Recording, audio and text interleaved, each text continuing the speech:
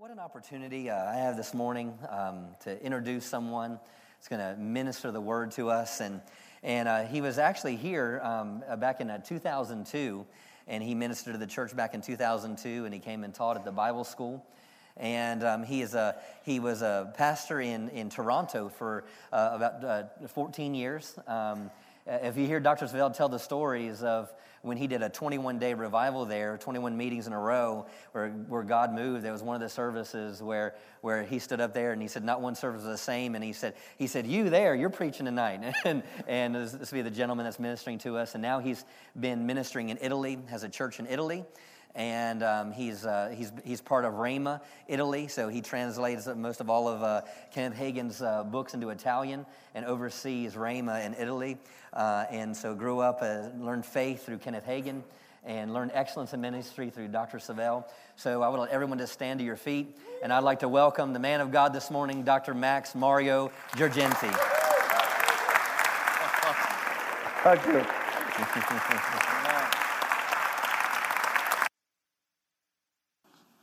Buongiorno!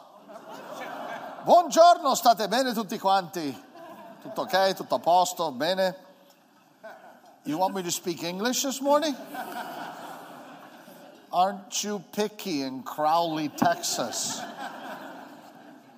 All right. Well, it's just an honor for me to be here this morning, and I want to thank Pastor Justin for inviting me. I met him yesterday, and we just hit it off on the right foot. Really good fellowship and kinship of spirit.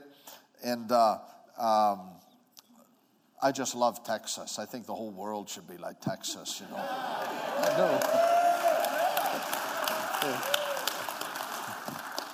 do. Big and free. Oh, glory.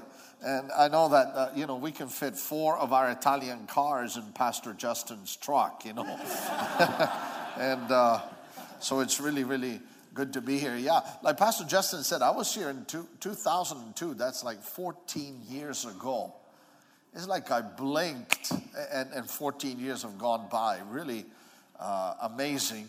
And it's just an honor for me to be with Dr. Savelle. I love him with my whole heart. I've learned faith from Kenneth E. Hagin, and that changed my life. I wouldn't be alive if it wasn't for believing that God heals. And I couldn't then I learned quickly. First when you walk by faith, you use it to learn to pay your bills and to overcome depression and insecurity and fear and so on. And that's all really good.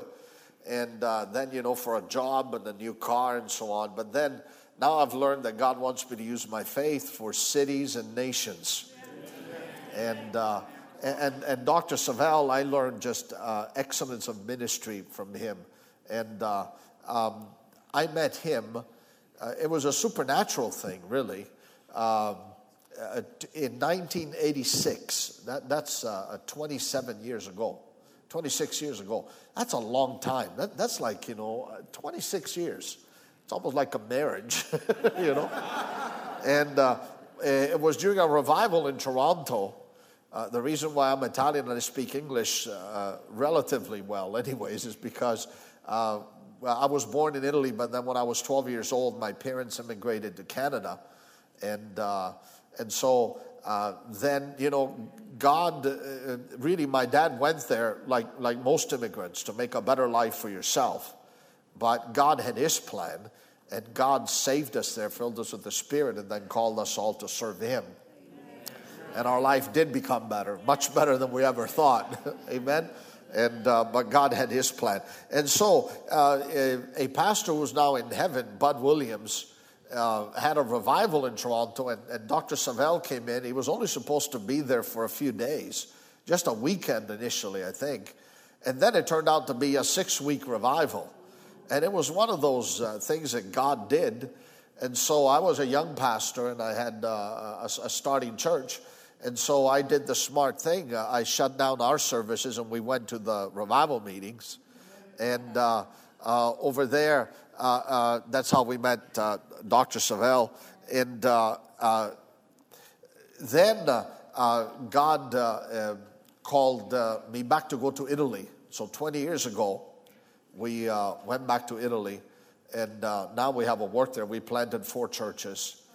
And Dr. Savelle, I remember at one lunch, he looked at me and he said, you know, I'm supposed to go to Italy and I haven't found the right person yet. And then he pointed his finger at me and he said, you're it. And the funny thing is, at that time, I didn't even know I was going to Italy yet, because I was really happy in Toronto, and that was where my call was at that time. And then God just shifted phase of ministry, and that's been our next phase. So we planted 4 churches, and we have 60 pastors under us. I never set out to do a ministerial. I don't have, never had that ambition, never thought of it. It all came about just by serving. When I was there, I had a pastor call me from Sicily, and he said, I have a funeral to do. Do you have any notes? I said, sure, I'll send you my notes. Here's my notes. And then word spread really quickly, so I started getting phone calls for marriages and weddings and baby dedications and so on. And then we realized that there wasn't much for children's church, and so my wife Connie started to do a curriculum for children's church. And then before you knew it, we had a number of pastors following us just because we were serving them and providing material. There was a need for something. And we've translated books. We've translated, by the grace of God, we've translated 50 books now. So we started out with, I brought some to show you because I think it's really beautiful to see. Do you recognize, anybody recognize this? You should recognize this. This is Redeemed by Kenneth E. Hagin. Redenti dalla povertà, dalla malattia, dalla morte spirituale. From poverty, sickness, and spiritual death. And then we've done Brother Savelle's books. Do you recognize this? Vittoria e successo sono vostri. And you should recognize this one because this is like a classic bestseller. You recognize this one? Huh? Sì. Se Satana non riesce a rubarvi la gioia, non può tenersi I vostri beni. Remember that? That's what it sounds like in Italian. And then there's this one, Camminare nel favore divino. And you see, we even have it. Do you see his picture? See, he looks better in Italian than he does in English. Really good. And even that's growing now. We've translated other books, and we've been able to translate Joyce Meyer books, a couple of her books. And this is the latest one that Connie has this favor over her to for the publishing house. The book that we just got permission to do is Who Switched My Brain Off by Dr. Carolyn Leaf. You heard that? We're just having fun and just enjoying that. And so it's just really nice to be here with you. God put something in my heart. And so we can, how many of you have your Bibles? You have your Bibles? Amen. Tablets, iPads, leather Bibles. I think I told you everything I need to tell you. I'm just going through Connie's tape. I have a recording here by Connie, my wife. Every wise man should have a recording from his wife. When I start to talk too much at lunch, I did that a couple of times with Justin. I said, I heard Connie say in my head, you're talking too much, Mauro. And definitely, this is a no-no. You know what? Anywhere I'm in the world, I'm not allowed to compare Italian food to anything else. That's a recording right there. That's an alarm bell. It's like, doo, like an alarm. Don't even go there. I don't even have to start that. I just have to think it. When I think it, Connie's alarm bell goes off. No comparing food, nothing like that. The churches, the ministerial. And 60, by the way, is not, evangelistically speaking. We're not making it up. It's actually, Dr. Savelle has seen them. They're there. This past conference that we had in April, Dr. Savelle was there, and we actually had 75. Some came from other parts of Europe. It was a great conference that we had. And Dr. Savelle is loved in Italy. Do you know that? You need to treat him well, or we'll keep him there next time.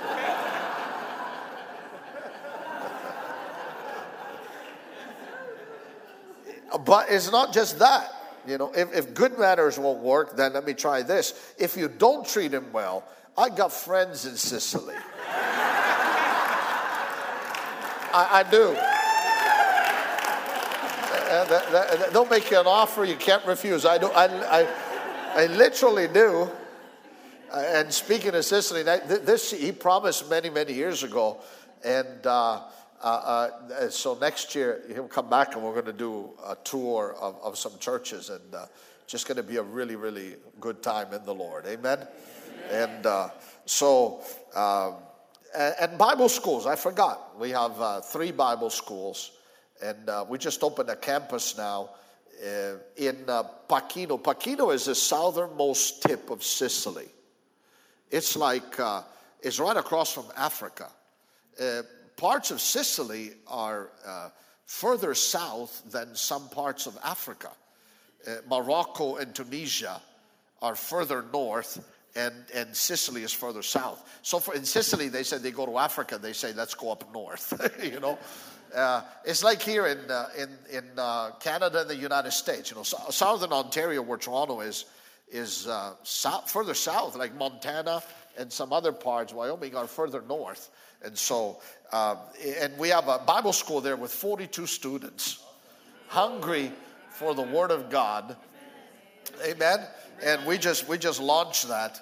And boy, are they happy that next year at their opening of school, we have Dr. Savelle coming. That's exciting. Amen.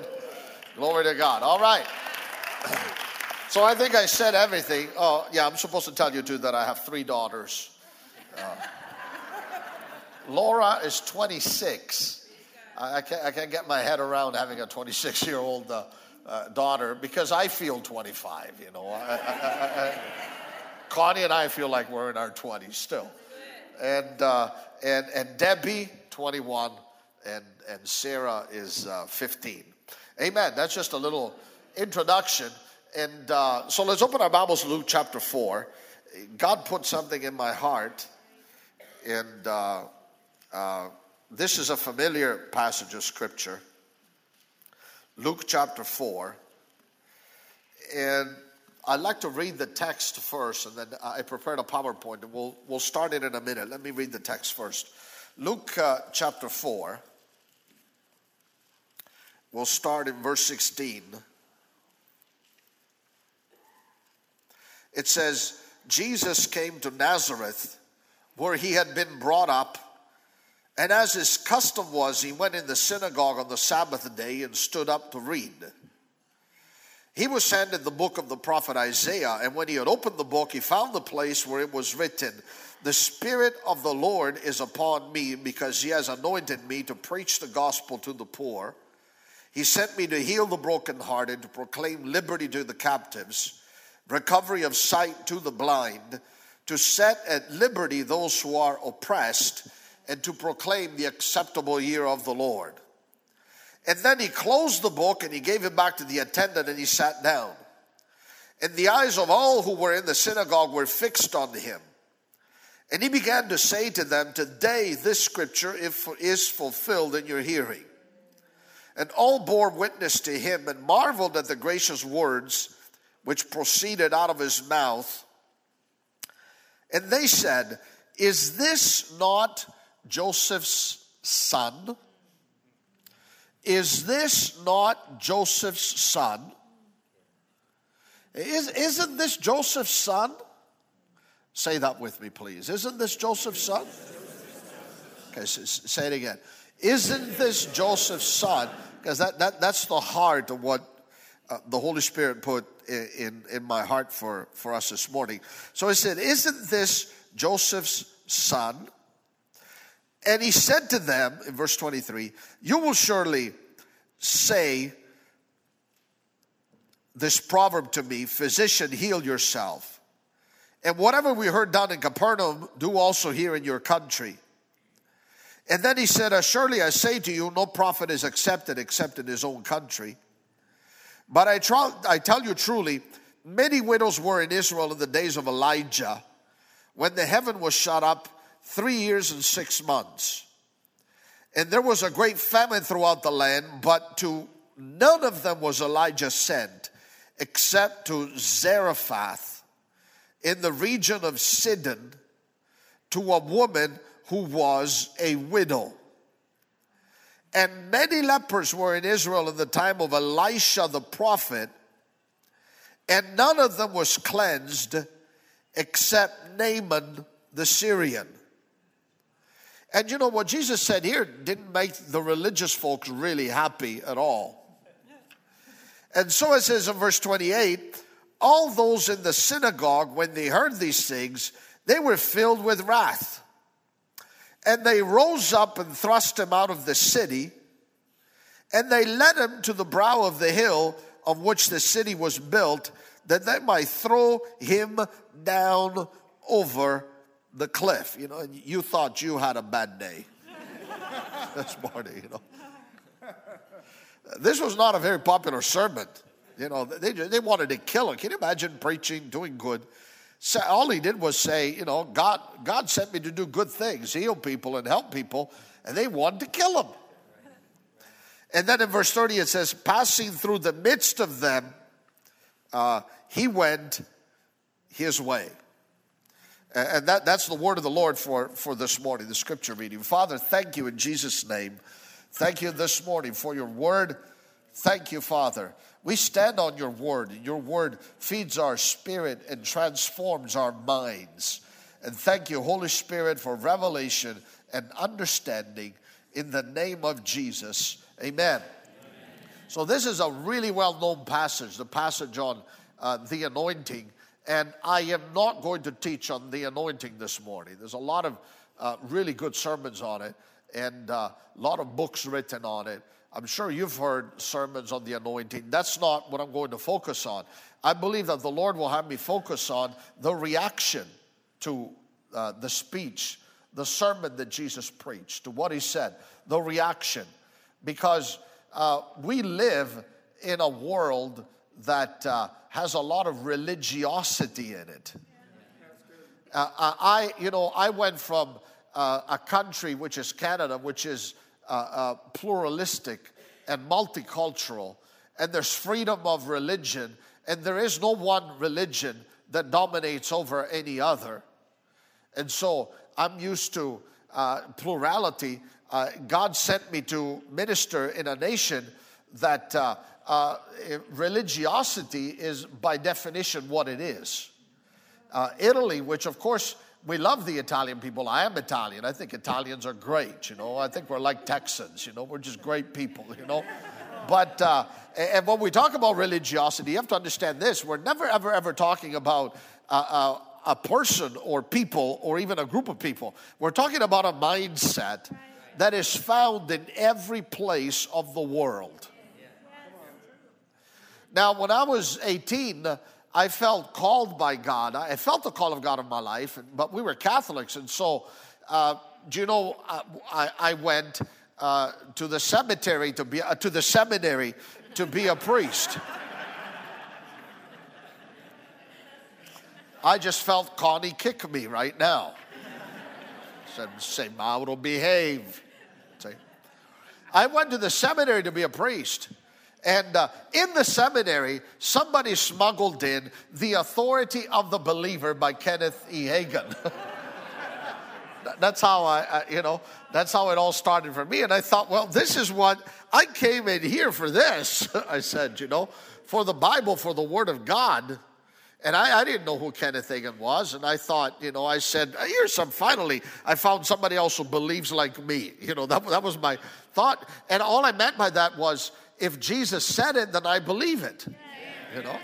Like if the signs follow the believer, then I believe the signs follow the believer. And if God is a healer, then I believe God is a healer. And instead of teaching me that, they were teaching me all kinds of reasons why it wasn't so. Can you imagine going to church and learning why God doesn't answer prayer? Or why God is not good, or why God will, allow all kinds of disaster in your life to humble you and to teach you. I thought, isn't church the place where we're supposed to go to learn how good God is? And good means good, right? It actually means don't, because in religiosity, you never hear a religious person say God is not good, because that would be considered blasphemy. So what they go to work on intellectually is the definition of good. They redefine good. So God is good, but then you have to define good. And then what is considered a part of the curse, sickness and poverty and all these negative things in the Bible, in the Christian religious world, become good. And it's a mindset. So Italy has more churches per capita than any other nation in the world. It's all divided into parishes, and it's designed so that you go to church, you walk to church, because there's a church in every neighborhood. And people, when they think of church, they think of a building and bell tower and the pews and so on. And of course, when God thinks of church, he thinks of people, not a building, but people. And he thinks people that are called out. And really, there isn't much difference between the people that Jesus had an encounter with here in Luke chapter 4 in our text, and the descendants of these people who are still alive today, who will give you a hard time just because, you believe that God is good, and you take God at his word, and you believe that healing is for today, and God answers prayer, and miracles are for today, and the blessings of God are for today. And the encounters that we have with people like that are very similar to this, to the one that Jesus had with these people, because that's just the religious mindset. And I repeat again, it doesn't really matter what religion you're talking about, because, we can become very religious in our Word of Faith circles. We can become very religious in our Pentecostal circles. Because, you know that if you play that song in that way at that particular time, then there's going to be, that person is going to get up and do the little dance, or have the little ticks like that, right? It's very predictable. Or, we may hear about a meeting somewhere of somebody that, got healed while we were singing "Oh, the blood of Jesus." And now we have every church that wants to sing the blood of Jesus, because that's the only way that people get healed. We can become really religious too. And we come, and we have our 2 fast songs and 2 slow songs, and then the announcement, and then, well, what if God wants 2 slow songs first and then 2 fast songs after? And what if God wants the sermon first?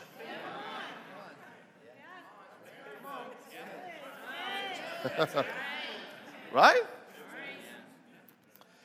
I was telling Justin, Pastor Justin, I had this great conversation with him. And it depends on the individual, because you can find, people that are hungry. This particular priest was sincere and hungry, It depends on the individual. And, we had to do a wedding together. And so I said, sure, I'll do the wedding together. That's fine, because half the family went to my church and half the family went still to the Catholic Church, right? And do you know who persecuted me the most? The Pentecostals in Italy. They said, how come you're going to the Catholic Church to do a wedding? I said, well, I blame Dr. Saval. I said, I learned that from him. I did. He said he would go anywhere they asked him to go if he didn't have to compromise. And so I sat down with the priest, and we had a very pleasant conversation. I was the first evangelical he had ever met. And you understand, 20 years ago, when I went, and things have changed in 20 years because of the books and different things that have happened, the churches that have been planted and the multiplication of churches. But I had to explain who are you? I said, I am a shepherd. Because in Italy, the word for shepherd is the word for shepherd, pastor, shepherd. There's only one word. There isn't a religious word like, shepherd, and then a pastor. So only one word, meaning I watch sheep. But they thought I watched, 4-legged sheep on a hill. Literally. And when I said I'm a shepherd, they would go, oh, like they thought I was. And no, I said, no, I don't mean the 4-legged kind. I mean the 2-legged kind. I'm an evangelical shepherd. And they say, you're an evangelical what? So I was the first evangelical that this priest had met. And so we started to talk. And I said to the Lord before, I said, Lord, just please arrange it. How many of you have ever gone to Mass here? Come from a Catholic? See, they have the liturgy of the Word, they call it, where they read the Gospel and Paul's letter, then preach. So I said to the Lord, I said, Lord, just please arrange it. Open a door so I can do that part. So he volunteered it. He said, I'll do the incense and I'll do all the other things. And why don't you read a scripture and then teach the word? I said, sure, thank you, I will.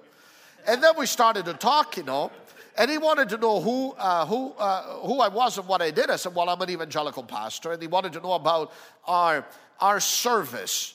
So I'm trying to relate. So I'm saying, well, it's a lot, the general order of service and the different components are a lot like it's always been from the history of Christianity, from when they met in the catacombs. You come and you worship God, you sing songs. You sing songs in church too at Mass. And then there is the word, the teaching of the word, and you do that. And there's an offertory, I said, where you bring an offering. They brand us as a cult in Italy because we teach tithes and offerings, and it's been in the catacombs they brought something. You never go before God with empty hands. Amen? And even at Mass they bring something. They bring something. So you bring. It's a well-known, well-founded, established practice in Christianity. Nothing strange about it. And then I said, and then we have a moment, I said, where... Now, this is where things got, interesting. Where we just let the Holy Spirit move. And he said, you let what? Yeah, I said, and so he said to me, he said, okay, and what's your missal, your book? Where do you get your things? Because in the Catholic tradition, they have 3 big books like this, and they're on a 3-year cycle. And like this morning, I prayed on Monday. I started to pray for the service, and then I had to get a direction from God on which scripture to go to. In the Catholic tradition, you don't do that. It's already laid out for you. You read whatever the scripture is. You read it this morning. And then you have a few comments laid out for you. And that really surprised him. We do this as our life, isn't it, Pastor Justin? So he said, so you mean you've been doing this, I've been pastoring 36 years. I said, yes. And he did some math and he said, you mean for 52 times a year for 36 years, and that's over 1,000, that's over 1,000, right? You've had to come up with a sermon. How do you do that? I never thought of that. And it's actually 3 times a week, Sunday morning, Sunday night, Wednesday night, for 36 years. I said, well, it's God. And it was interesting to see his mindset, And you go, is that right? Yeah. And then I said, and then we get back to and you said, you never ran out of, no, I haven't yet, no. And then he said, how do you live? I said, the people give tithes and offerings. And he said to me, I never thought of this. So he said, so if the people give, you eat. And if the people don't give, you don't eat. I said, well, I guess so if you put it that way, But I haven't missed a meal yet. I'm doing all right, so. It's okay. God's been faithful.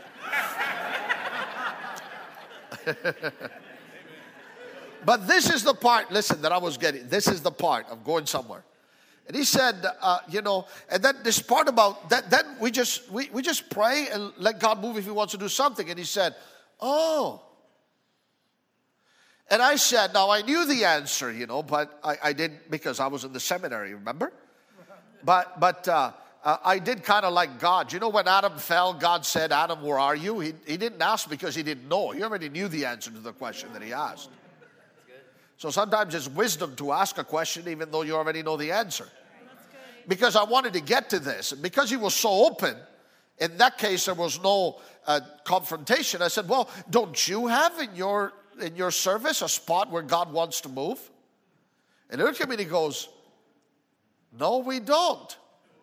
So I pointed out, said, well, don't you think that? He pointed out, actually, said, well, because I looked at him and he said, well, it was mutual. I said, well, isn't that kind of strange? Should we not in a church have a spot where God, if he wants to, can do something?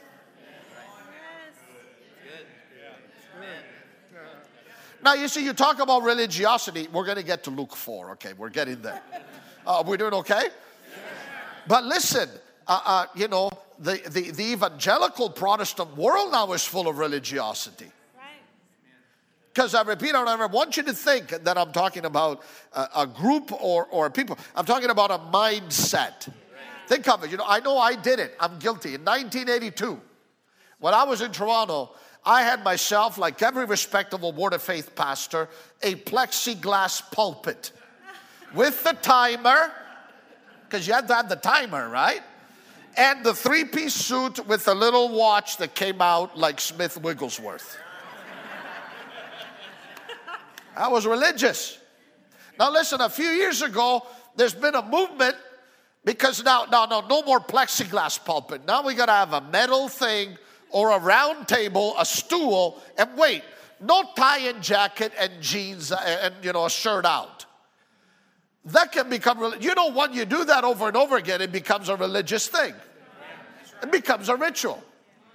And I am not, I don't care about tie, no tie, as long as you look good and you give your best.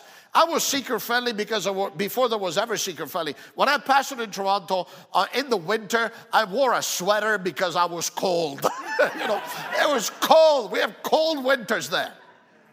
I didn't know it was going to become a movement then, you know, no tie. But that when you do something over and over again, it becomes a religious thing. And, you know, and so whether it's tie or no tie, metal or plexiglass, what I'm saying is it doesn't matter to me. I don't think it's tied to the anointing. Because if you have a young man that thinks that, you know, just because you got a stool and a round table, you take your shirt out, you think you're going to be anointed, you may not be, because the anointing is not tied to that. The anointing is tied to the call of God and fellowship with God and prayer. All those are external things that you know, can go one way or another. The packaging is different. And so the religious mindset in Italy is really interesting. But it was interesting. And, you know, now I've seen churches that were in the Word of Faith and tragically have gone out, and they hand me before service a program of service which has every minute accounted for. And I'm starting to point out to them, I said, you know, I understand the praise and worship, and I understand the you know, the announcements and this and that and the sermon, and I don't think we need to preach 3 hours and that. Plus, you know, you're okay, because around noon I get hungry. When I get hungry, it's time to go, because Italians, we don't fool around with lunch. Lunch is important. So there you go. So you're okay. But you know, and these are evangelical modern churches, and I have it, and I look at it and I said, where is the entry here? Can we please put in the program 5 minutes just in case God wants to do something? Because it's ridiculous that we have churches that are called Christian where if God did want to do something, we're sorry, you can't. There's no time. It's not in the schedule.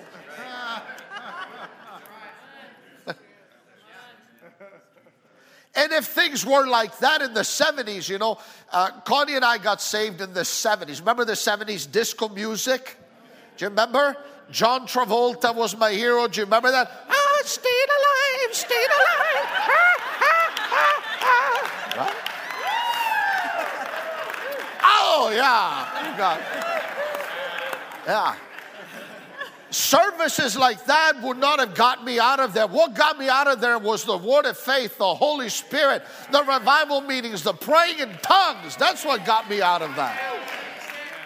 That would not have gotten me out. That was it. I went in services where it was so full of the Holy Spirit that, you know, I thought it was nothing. I thought the discotheques were exciting, but the Holy Spirit-filled meetings were much more exciting. Amen?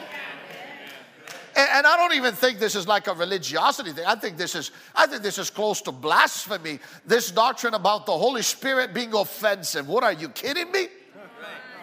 Hello? You know, the Holy Spirit on the day of Pentecost moved, and there was noise, and there was confusion, and there was wind, and there was, you know, a mighty wind blowing, and there were tongues of fire, and there was chaos, and thousands of people got saved. He wasn't offensive then, was he? That's crazy, isn't it? Because I repeat, I would not have gotten saved if it wasn't for the way that the Holy Spirit was moving. I think that, you know, we're going to see that more. Amen? Don't you believe that? And listen, in a religious place like Italy, the Holy Spirit is the only thing that we have that makes a difference. Because the religion in Italy has the best buildings. We can never compete with that. They have all of the sports arenas. They have everything that they could possibly have. So if it all comes down to just nice music, a nice hall, and nice concert, and the nice lights, they beat us all the time because they have unlimited resources. But what do we have the religiosity does not have? Is we have the Holy Spirit of God. We have the new birth. We have people getting born again like they did in the Bible, in the book of Acts, in the New Testament church. And we have the Holy Spirit moving like we did in the New Testament. Amen? So this brings us to Luke 4. Are you still there? All right, good. So we start with verse 16. Okay, we'll just pick out a few verses and just comment on them real quickly. So in verse 16, Luke 4:16, and you can put my PowerPoint. Yeah. So Jesus comes to Nazareth where he had been brought up. So Jesus grew up in Nazareth. This is where he grew up. And notice, and the context here is, this is Luke chapter 4, right? So in chapter 1 and 2 talk about his birth. And then Luke puts the genealogy. And then just before this, Jesus is baptized by John the Baptist. And so when you think about it, there's very little said about the first 30 years of Jesus' life. There's a few passages about the birth. And then there's silence for 12 years. And then at 12 years is that incident that Luke reports about Jesus in the temple. When Mary and Joseph lost him. Can you imagine losing the Son of God? You know, like they were on a trip and they lost him. Panic or what? Where is he? Well, he was discussing the scriptures with the Pharisees. And then after that, there's more silence until he's 30. So there's another 18 years of silence. And about 29 years of Jesus' life, most of his life, Luke describes it like this. There's one verse in chapter 2 at the end that says, Jesus grew in stature and wisdom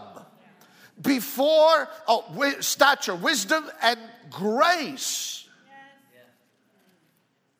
So if you're God in the flesh, how do you grow in stature? I don't know. How do you grow in wisdom when you're wisdom incarnate? I don't, I've been doing this for 36 years. I know very little. I don't know. I don't have the answers. That's why I'm not preaching on that. I don't know. and he grew in grace. How does fullness of grace grow in grace? I don't know. Other people think they know, but I don't know. We just have to believe it. And just say, he just did. Before God and before man. I understand favor, like before man opening doors, but before God, he's already wisdom incarnate. And see, but I'm going to preach on what I know, not what I don't know. Okay, so he grew, and it was like that. And then Jesus went to be baptized by John. Do you remember that? And I mean, John, and it was like, John said, no, I'm not baptizing you. And Jesus said, yeah, you have. We have to fulfill all the scripture, all righteousness. And then John baptized him, and then the heavens opened up, and there's a voice from heaven that says, "This is my beloved son." And then you go, think about that. I mean, isn't that time now to start printing the letterhead and the business cards, and open your Facebook page and your web page to enter into ministry? That's what happens to them. Voice from heaven ministries. I mean, that'll sell.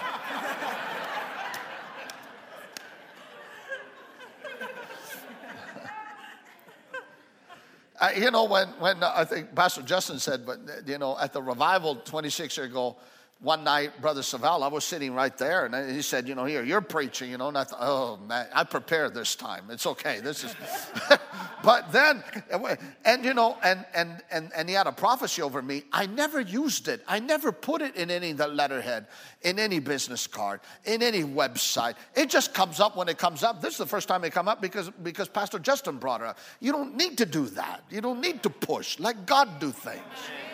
Let God lift you up and promote you. Let him do it. Amen. No, do you know what Jesus does? Remember, we're in Luke 4. You still with me? Don't go wander with your mind, okay? Stay with me. Luke 4, okay? You think it's celebration time. It's, well, not in Texas, but in Italy, champagne time, Yeah, you'll love this. In Italy, after they baptize people, not in our church, because we're okay. But I went to do this baptism, Dr. Savelle, and so they called me in. They were so honored to have me. We baptized 10 people, and then I'm praying. Thank you, Lord. We baptized these people, and they're here. Poo, poo, poo, poo, poo, poo, poo. They popped the champagne in church. I don't want to shock you. I'm not saying it's right. I'm not saying anything. Okay, it's just. And then so I was shocked because I go, whoa, and the pastor looked at me and he goes, well, we're celebrating. Aren't you happy that people were saved today?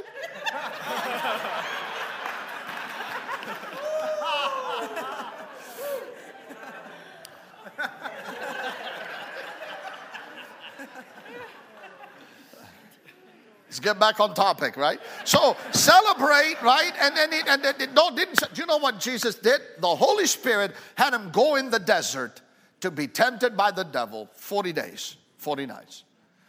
Jesus, so it wasn't, party time, you're called to the ministry. He went in the desert. He was tempted by the devil 40 days, 40 nights, and he didn't eat 40 days and 40 nights. Can you imagine? I'm Italian. We don't go 40 minutes without eating. I'm not 40 days and 40 nights. Are you kidding me? That's the third time I mentioned food and lunch, already.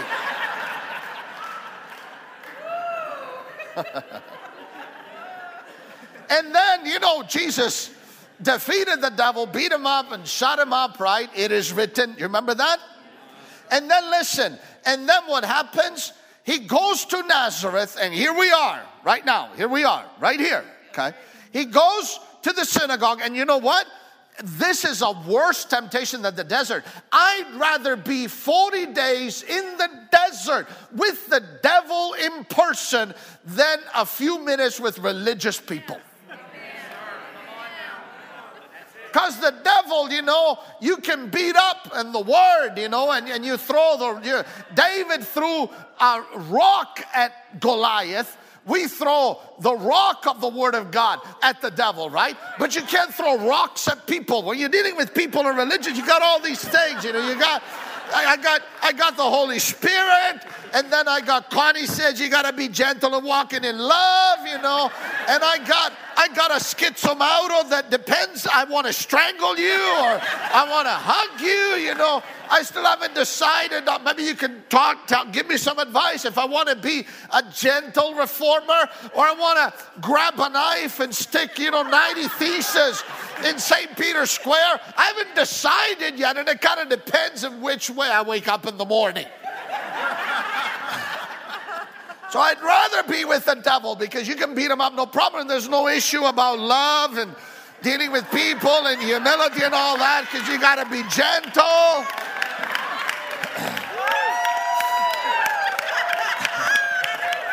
You can't call people dummies. You can't do that, Paul, do you remember the book of Acts? He wanted to strangle the high priest, but when he found out he was a high priest, oh, I'm sorry, I didn't know you were the high priest. So he was a little schizo too. So I'm okay, I'm in good company.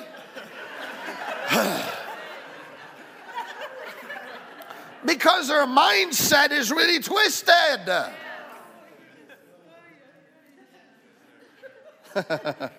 Right? So here he is. Okay, let me go on. Come on, stop holding me up here, okay? So, as his custom was, everybody say custom. A custom is like something you do habitually, right? It's a habit. It's a repeated habit. He went to church. Can you imagine that? Jesus went to church regularly. We have geniuses today that pilfer doctrine that say, oh, you don't have to go to church if you don't want to, you know. I go to church if I want to. I pray if I want to, and if I don't. Since the day I said yes to Jesus, I haven't done anything that I wanted to without checking with him first. Does it sound to you like I am like repressed or something? I'm not. I'm a happy guy. I don't mean he doesn't give you the desires of your heart, but you're taking that right. I mean, there's a side to my life where I don't belong to myself anymore. I'm under orders. I have to ask the Lord where I told you, if Jesus were to appear to me, tonight and say, Mauro, where would you like to live anywhere in the world? I already got my bags packed for Texas. I'm not kidding you. I like it, but he's not asking me. He's saying you got to go there, stay there, and do that. No, Jesus went to church. Don't you think that if he went to church, we need to go to church? Amen. There are several reasons. That's not what I'm talking about. I can't talk about this too much. But number one, John said that it's impossible to love an invisible God without loving visible brothers and sisters. Cannot be done. Theologically it can't be done. And practically it can't be done. You know why? Because the commandment is love God and love your neighbor, right? If you're home by yourself, you and Jesus doing your own thing, what are you going to love, yourself? You can't even obey the commandment. And how do you know? What's the only way to measure how patient you are? Not by yourself. I'm studying at home. I'm in the glory of God, praying in tongues. And I feel, praying in tongues, I'm glowing in the dark. I'm so spiritual, And like that. And then Connie comes up with the groceries, And she says, Emma, can you help me please, honey? What do you mean, can I help you? Don't you know? I'm the man of God. I don't carry things. Like, I'm in the presence of God. I'm studying, right?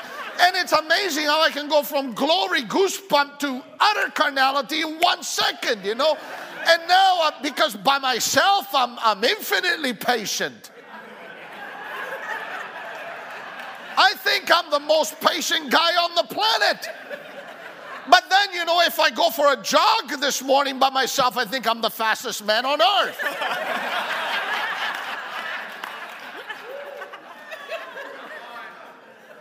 Because it's the moment when somebody runs with me that you realize maybe I'm not that fast. The only way to measure patience is when you're sitting in church next to the person you're sitting next to who kind of bugs you. Oh, I'm sorry, that doesn't happen. That happens in Italy. That doesn't happen here in Crowley, does it? That's the only way you can measure the patience. It's not possible. Thought close. So Jesus went to church. We need to go to church. Amen. Give me verse 17, please. So let's go on. And then it says, he was handed the book of the prophet Isaiah. So they gave it to him. And then when he opened the book, and of course we know it's not a book, right? It's a scroll. And then it says, he opened the book, and then it says, he found the place where it was written. Does that sound to you like he looked for it on purpose? Because I think he looked for it on purpose. He found it. They gave him the book. He didn't pick the book. They gave him the scroll of Isaiah. But he's looking for this, and he found it. And then when he finds it, there's the passage of the anointing, right? The Spirit of the Lord is upon me because he has anointed me. Go on. To preach the gospel to the poor. To heal the brokenhearted, right? And then to proclaim liberty to the captives, recovery of sight to the blind, and then to set at liberty those who are oppressed. And then it says to proclaim the acceptable year of the Lord. So I'm not preaching on that. That's why I just read it fast. The acceptable year of the Lord is the year of Jubilee. Do you know that? Amen. Let me show you what religiosity does. In Italy now, they proclaim the year of Jubilee. Religious people love to take pieces of the Bible and crystallize them and structure them into safe, repetitive rituals, convincing you, and really you're self-deceived, thinking that you've done something. And so, they take what the centurion said, the Roman centurion, He said, it was a context of healing, right? And he said, he went to Jesus for the healing of a servant. And the centurion said, you don't have to come. You don't have to come in my house. Don't come to my house. Just say a word, and my servant will be healed. Jesus spoke the word, and the servant was healed. So now, in the Catholic ritual, they have, before communion. Do you remember that? Lord, I'm not worthy to come under your roof, but only say the word. And now, you see how it's out of context? There's people that are convinced that somebody said that in the Bible. Nobody said that. And it has nothing to do with the Lord's Supper. It has nothing to do with communion. Jesus hadn't even instituted the Lord's Supper yet. The Roman centurion, is rolling in his grave, every time those words. That's what we do. Have you ever been to Israel? You've been to Israel? I don't know why religious people always want to build a cathedral on something and ruin the whole site. It's like a mania of some kind. You go I want to go to the Resurrection Church, and I expect to see a manger, and I see a structure and an altar with a stone that you kiss. That doesn't give me the experience of a manger. But that's religiosity. The traditional, in Christianity, the denominational side for the resurrection is the same. You go to the church and it's like there's like a thing and around it, and then the same thing. There's like a stone, but it's not that. I want to see a tomb. These are just my thoughts on religiosity. See, but then over on our side, we're the same, because when Jesus said, when the Roman centurion said, no, don't come to my house, say a word, right? Then do you remember Jairus? How many of you remember Jairus? Now, Jairus went to Jesus and said, come to my house, lay hands on my daughter, and she will be healed. Now, Jesus didn't say, no, that's not the way it's done. A few weeks ago, I was with a Roman centurion, and I only heal at a distance. Do you see what I'm saying? But, if Jesus were to heal at a distance, then in the Protestant world, we start the denomination of the first churches of healing at a distance only. And any other way of healing is not valid because that's the only way we do it. That's the religiosity mindset. No, Jesus did exactly what Jairus said, right? He went to his house. By the time he got to his house, the daughter was dead, but Jesus laid hands on her and she was raised. Amen?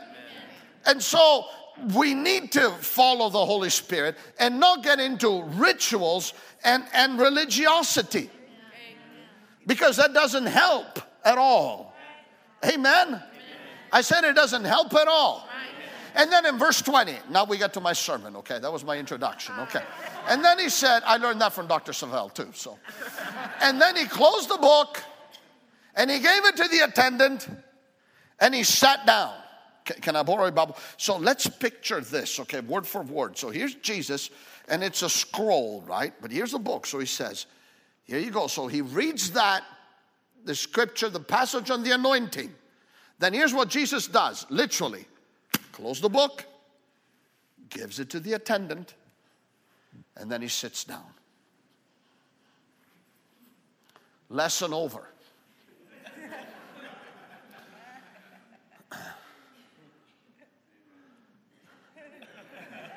Wait, verse 21, it gets better. Verse 21 says, the eyes of all in the synagogue were fixed on him. So here's the picture, right? They're staring at him like you're staring at me, this crazy Italian now. Who is this crazy Italian? Where did he come from? Where does Dr. Savelle find these individuals? You know, where does he find them? You know, right? And Jesus, I imagine, is staring right back. Right? But fixed, you understand, eye is fixed. Has two elements in it. One, the intensity. So it's not like a casual, it's not your, polite elevator glance. You only have like 1.5 seconds and then you got to look away, right? It's not that, right? This is like stare, it's intense and the time component, right? The intensity and the time. And like they're really staring him down. And they're not saying anything, and he's not saying anything. I imagine knowing Jesus, as I follow him in the gospel, he's kind of enjoying this, And he's not intimidated. Is he intimidated in any way? Do you know that God will put you and I in situations like this? If you never find yourself in situations like this, probably you're not living your, I know you're going to say, well, Jesus doesn't work on the inside. Listen, when he doesn't work on the inside, it should show up on the outside. Shouldn't it? This is not legalism. This is reality. And so, it should be like that when at work, everybody tells a dirty joke and you're the only one not laughing. Now it should be every eye staring at you. How come he's not laughing? At your parent-teacher meeting, right? Where they start to say, in the school we want to start to teach. They've done that in Europe for years now. We want to start to teach that, marriage can also be between a man and a man, a woman and a woman, and whatever, right? Then politely, you don't have to be mean. You put, you're there, you have a right to speak. You say, you know what? I think it should be between a man and a woman. And now all eyes are going to be fixed on you.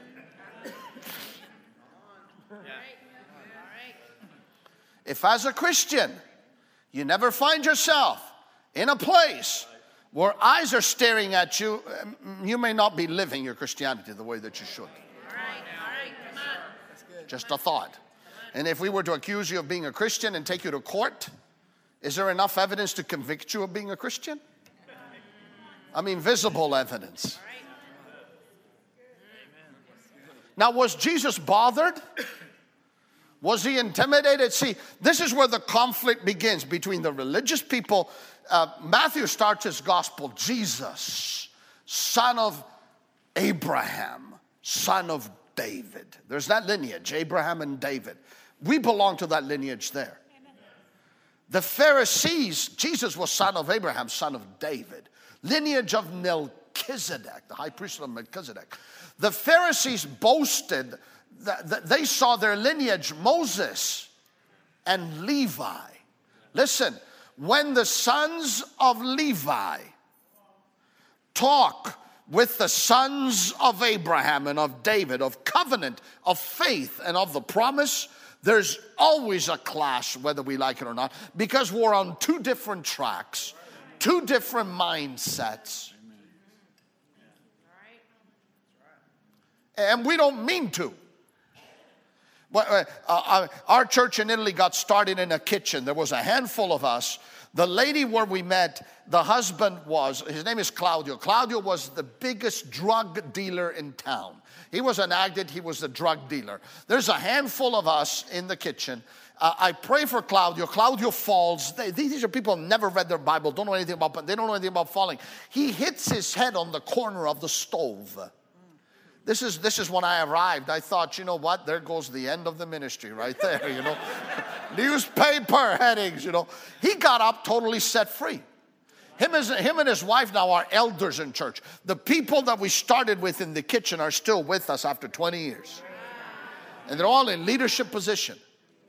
When the priest found out, see, now I told you about an open priest. This one wasn't too open.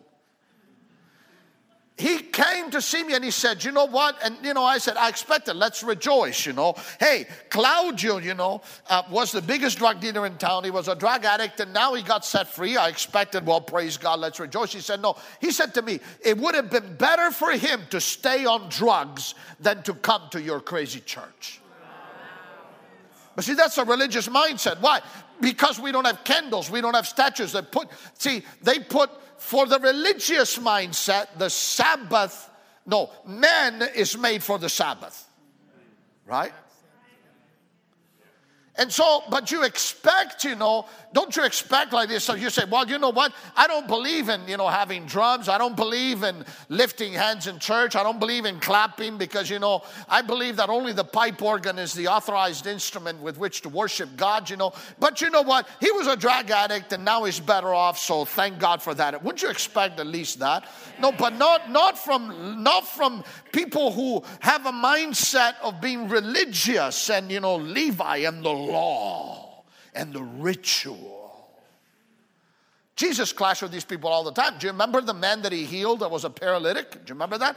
They were upset. Why were they upset? Because, listen, if you expect to be, at least give me an intelligent reason. The reason was, it's the Sabbath. Ooh, that's bad, right? So Jesus couldn't heal the Sabbath. The problem is that for religious people, if you can't heal Saturday, they won't give you another day. Well, can I heal on Monday? No. Can I heal Wednesday? No. Can I heal Saturday? No. Plus, what's the man supposed to do?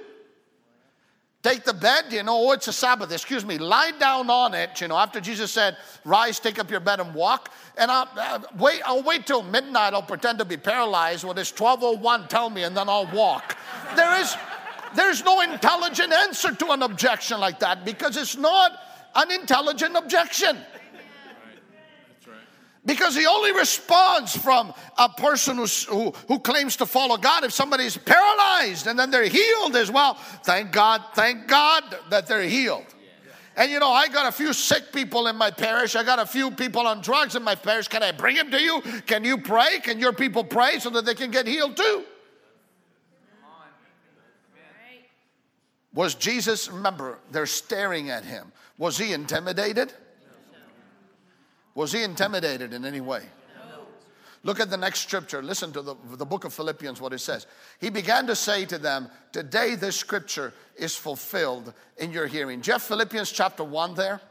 It says, in the Amplified, it says, not to be, it's one of my slides. It says, not to be intimidated by, there it is. The next slide, that's the New King James. Listen to the Amplified. It says, do not be, Philippians 1:28 in the Amplified.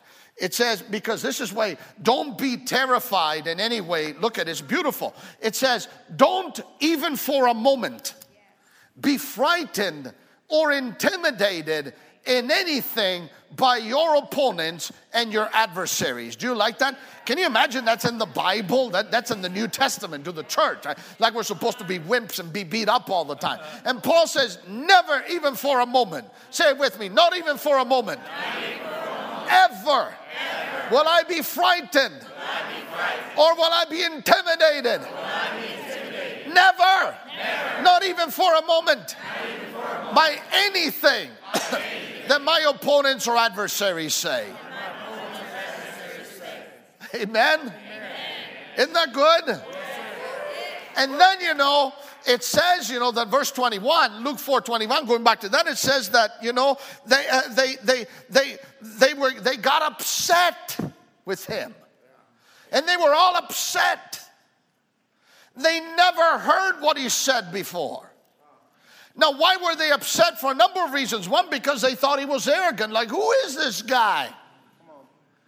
They were upset at his book because, religious people are supposed to speak like this. Well, brothers, you never know what God will do today. Amen.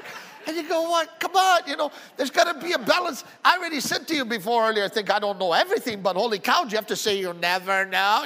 If you never know, it's because you never read. Some things we do. No. Read a little bit.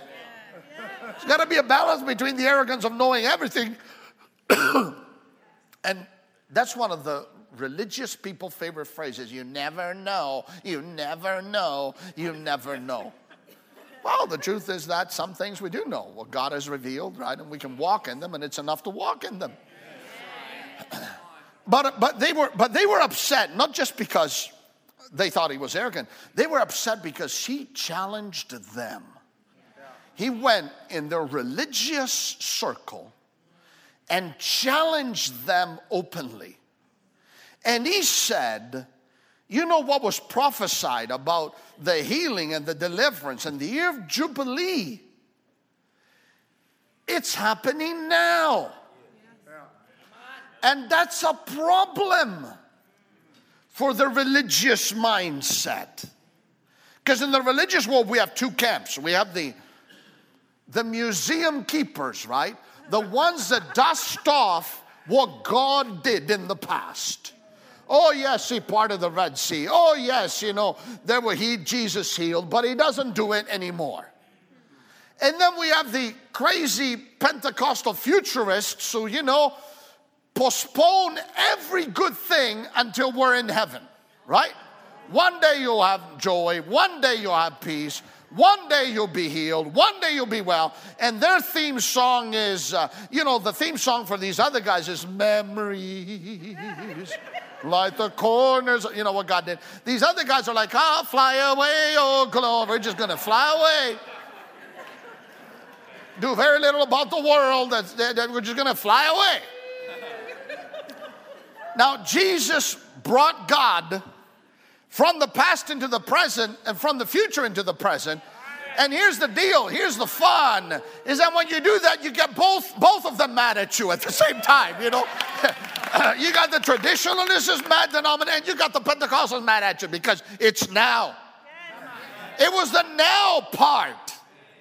It was God will save you now. Today's the day of salvation. God will heal you now. God will set you free now. The year of Jubilee is now. That's what bothered them, was the now part. This is the reality. It's not the past, it's now. We believe in Jesus now. That's why the religious year of Jubilee is a farce, but people are happy with, little farces like that. In the real, if you're going to proclaim a year of Jubilee, make it real. That means cancel my debt, credit card debt, pay my mortgage, and right, because that's what happened back. None of that happened this year in Italy. Not a real year of Jubilee. That's what's supposed to happen in the year of Jubilee, isn't it? Amen.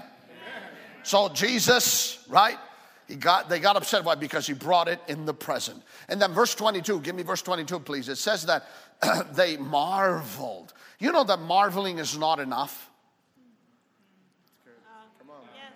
You can come to this church and marvel at the worship and go home unchanged.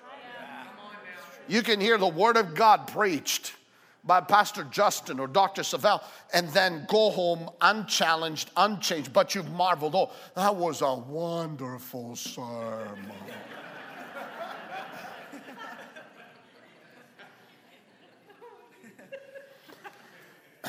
And then they say this question, which is my sermon, really. Remember, I had you repeat it. Is this not Joseph's son?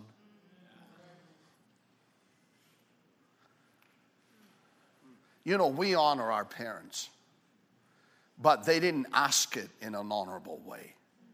It's a very wicked question. It's a malicious question. It's a question designed to put Jesus down, to box him in, and to limit him. Isn't this Joseph's son? It's like saying, you know what? All this stuff, just calm down, Jesus. Who do you think you are? Oh. They were Italian. They go, oh. Who do you think you are? You're just Joseph's son. All this talk about liberty, anointing, this and that, the anointed one, the year of Jubilee. Who do you think? Who do you think you are? You're Joseph's son. We know where you were born. We know your parents. We know where you came from. They thought Joseph was his father. And they tried to label him box him in and limit him. And that's exactly what Satan does to each one of us whenever we believe God for something. Demonize, belittle. Justin. What's your father's name? Paul. Justin. Where were you born, Justin? Maryland. Justin. This is Paul's son. Born in Maryland. What's he doing in Texas?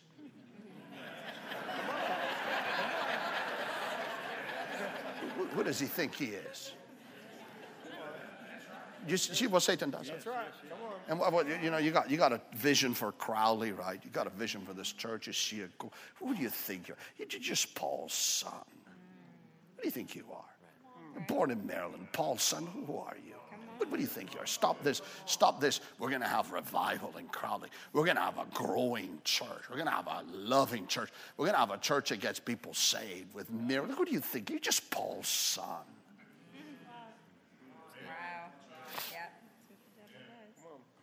Isn't that how Satan tries to limit? Yeah, it's true. Dr. Savelle. So, your daddy's name? Jerry. Like, that's Jerry. Where were you born, sir? Vicksburg, Mississippi. Vicksburg, Mississippi. That's Jerry, right? Jerry. That's Jerry. That's Jerry's son from Vicksburg, Mississippi. What does he think he is? Go back to the body shop fixing cars. Who do you think you are? You're Jerry's son from that place I already forgot in Mississippi, right? That's hard to pronounce for me. I'm Latino. These Anglo names are really difficult, you know. Yeah, they are. And so, well, do you know what? God, and there's nothing wrong with being a carpenter if that's the call of your life. It's honorable, amen? Nothing wrong with working in a body shop if that's the call of your life. But God called them. He's gone around the world. Influenced nations. Has pastors all over the world. I'm one of them. Amen? That he's influenced us. Because he's not just Jerry's son. Yes. And you're not just Paul's son. Right. And I'm an Italian. What am I doing preaching in Texas? I'm Italian. I'm Massimo's son. My daddy's in heaven, and Dr. Savelle met him. And my dad is in heaven. But, and when we say Paul, and when you say Jerry, and I say Massimo, my dad, we say it with honor. They didn't mean it like that. They meant it in a limiting, belittling way. They're saying this, just calm down. Relax. You know at the fairs, those games, have you ever seen them, that they have those heads that pop up, and with that hammer you have to whack them down, right? See, that's what the devil is doing, You get saved and you start, hey, God healed. Maybe he can heal me too. And the devil will go, get back in your place. Healing is not free. Who do you think you are? Healing, right? And then you have a dream. You think, maybe God will give me a new car. Boom, get back in your place. Who do you think you are? And then you hear testimonies about, a new home or sowing and reaping or whatever, right? And that's what the devil tries to do, put you back in your place like that. So let's answer that question. Is this not Joseph's son? And I'm going to conclude now. Home stretch. Is this not Joseph's son? Well, as a matter of fact, no, it's not. He was not. He was God incarnate. He was not Joseph's son. Thank you very much. Right? I am. That was this. This was his declaration right here. I am the anointed one, the only begotten Son of God. I'm not just, with all respect and honor for all that Joseph did, because he was an honorable man. But you know what? If you have a good father, my dad is happy in heaven that I'm doing more than he did. And a good parent will always want your children. But I repeat again, it's because we honor them and we thank God for what they did. They did the best they could. But if they're good parents, they'll say, you don't need to be limited by your past, by your upbringing, by the neighborhood that you were born in. You don't need to be limited. You were born like that, but you don't have to stay there, and you don't have to die like that. Yeah, that's good. Come on now. Amen? That's one of the greatest lessons I had to learn as an Italian. You know, Italians, we're Latino. We're like Spanish, Portuguese, and Brazilians and Mexicans and so on, and even Greeks. You know, we're like all cousins. You know, and we didn't really believe, you know, in all this. You know, hey, you know, yeah, you can do anything in Christ. We kind of believe that the day depends on Jupiter and Mars and the horoscope and how it lines up, or it depends on the government, what the government does. You know, or it depends on the neighborhood or the boss. It took me years of teaching by ministers like Dr. Savelle to learn that, you know what, God, greater is he that's in me than he that is in the world. And just because I started somewhere doesn't mean I have to stay there and I have to die there. So then no use complaining. I saw a documentary once, you know, on National Geographic. It was beautiful. There was this mama turtle that gave birth to all these baby turtles, and they were in the sand, you know, and they're born in the sand, but God created them to go in the sea, and they didn't die in the nest in the sand. They got out and they went like that. And they walked until they got to the sea. So just because you're born somewhere in a nest, it doesn't mean you have to die there like that, right? And without disrespecting the nest at all or the past at all, I honor my Father. Amen. But Jesus is saying, I'm the only begotten Son of God. What about you and I? Let's answer the question, whose son are you? And I'm finishing with this. Well, John 1:12 says that God has given us the right to be sons and daughters of God. Amen. He's given us the right. I'm not just Massimo's son. I am in the natural, but now I'm a son of God.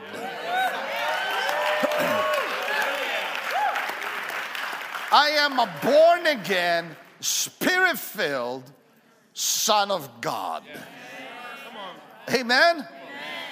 And that means this now, that I'm not going to live. Jesus is saying, you know, yeah, my father was a carpenter, but I'm not going to, you know, saw wood and make chairs my whole life. Again, nothing wrong with that. That's what you're called to do. But, you know, he said, no, God called me to do something else. And I'm not going to be limited I'm not going to be limited by my past. I refuse to live with the labels that you stick on me. I refuse to live with the stereotypes that you stick on me. And I'm going to rise up and do everything that God called me to do. Amen. And I will be, and I'm not going to let people tell me anymore who I am. Isn't that enough? Catering to people, they tell you who you are. Isn't it time you let God tell you who you are? Amen. Amen. That you can have what God says you can have, and you can do what God says you can do, and you are who God says you are. Amen. Oh, hallelujah. Hallelujah. Let's lift our hands and thank God for a moment. Hallelujah. Hallelujah. Can you shout to the Lord in Crowley? Hallelujah. Oh, glory. Shout to the Lord really, really loud. Hallelujah. You know, in Italy, we're not afraid to shout to the Lord. Let me hear how you shout in Texas.